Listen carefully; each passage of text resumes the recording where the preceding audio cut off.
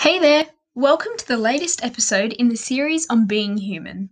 In this episode, I'll be delving into the various aspects of the human experience explored in Shakespeare's problem play The Merchant of Venice and The Landlady, a short story written by Roald Dahl.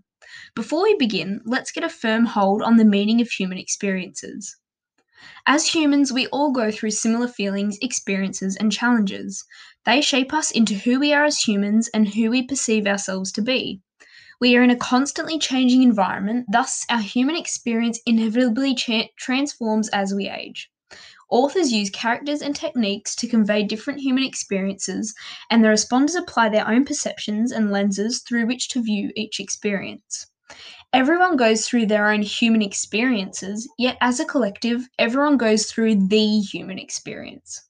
After reading these two texts, I have discovered that both The Merchant of Venice and The Landlady examine the timeless themes of deception and wisdom, which have evolved from the 17th century and have been reflected in the 20th century text.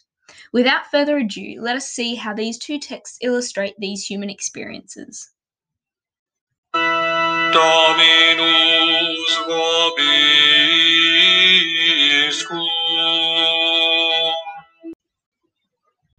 Appearance versus reality is a highly prevalent theme in Shakespeare's The Merchant of Venice, one that reflects the human experience of deception.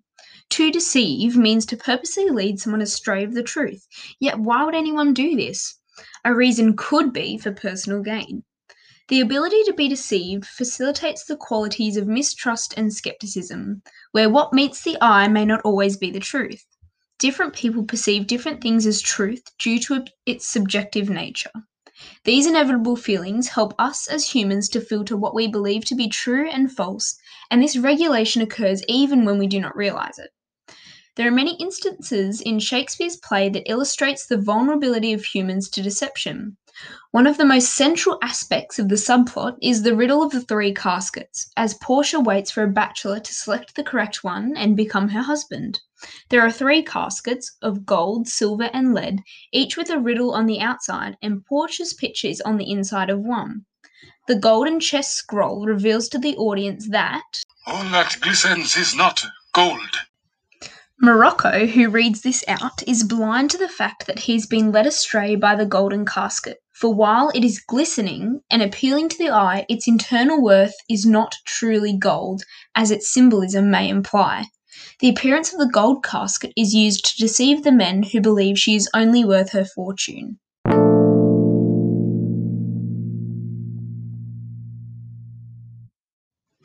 Similarly, Roald Dahl's The Landlady portrays the woman and her house to be extremely inviting.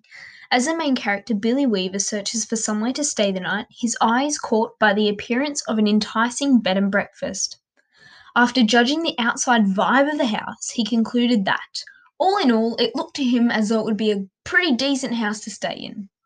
From the very beginning of the story, both the reader and the character are experiencing deception, as we trust the description will match reality, or in Billy's case, that his eyes will not have fooled him. As the events unfold, the audience start to get hints that the reality does not, in fact, reflect a description. A smaller detail the audience may have noticed is the symbolism of the yellow chrysanthemums, often used as a flower at funerals in European culture. This detail was misread by Billy, who took its appearance as an inviting sign. This possibly foreshadows Billy's future. As he is deceived, he is put into danger and slowly takes note of the red flags of the woman, but only after it is too late. When he first notices her abnormal nature, he does not pay full attention to it. Shown through the quote, "The old girl is slightly dotty," Billy told himself, "but at 5 and 6 a night, who gives a damn about that?" The human experience of deception is different for everyone, but in most instances leads to loss or sadness. In both The Merchant of Venice and The Landlady, appearance versus reality is a prevalent theme that will go on to lead the downfall of the deceived character.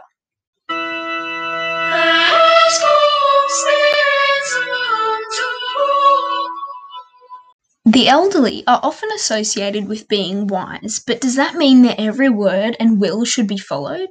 Throughout the subplot of The Merchant of Venice, Portia struggles with coming to terms with her father's wishes for her husband. With Nerissa by her side, the women discuss what Portia's father left in his will, and she finds that she would rather have the freedom of choosing her own husband out of love. Yet, with her wise old father in mind, Nerissa suggests, "Your father was always virtuous, and holy men at their death have good inspirations." The use of the word virtuous highlights Portia's father's honest and moral nature, suggesting his wisdom and good intentions, or inspirations, of his decision. The motif of caskets to decide a suitor for Portia represents his wisdom, as it was thoughtfully designed as a test to determine the most suitable and respectful husband. Aging is a process that everyone goes through. In fact, you and I have both aged since the start of this podcast.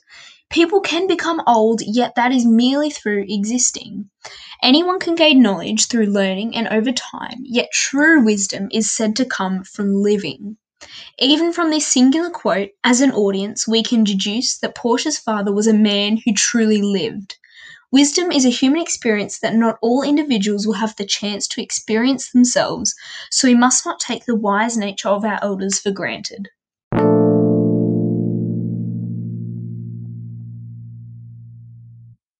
Contrastingly, Dahl's short story communicates the danger and manipulative power that an individual can possess. He paints an idealistic picture of an old woman and her house to contrast the fragility and innocence of youth through the character of Billy Weaver. Throughout this short story, the audience can read that there is something slightly odd about the woman, despite the generally nutty quirks you may have noticed in your old neighbour, for example. Dahl's character's name is not even identified, adding to her mysterious and eerie personality. The contrast between youthfulness and wisdom is reflected through their interaction. She patted him comfortingly on the knee. "How old are you, my dear?" she asked. 17. 17, she cried. As the reader contemplates the woman's odd behaviour, her own old age or wisdom is highlighted. Throughout the story, she uses phrases such as "my dear" and "my boy," which the responder can relate to their own context, with the chance of being called these things by an older relative or grandparent ourselves. This quote divides the two age groups, further emphasizing the innocence of Billy Weaver and the wisdom of the old woman. The young man readily places his trust in the old woman, linking back to the power of manipulation that a wise person possesses.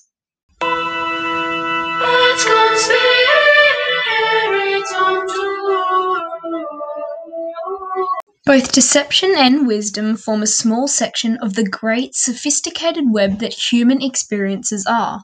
These complex yet consistent human qualities transcend all contexts and form who we are as individuals and who we perceive ourselves to be.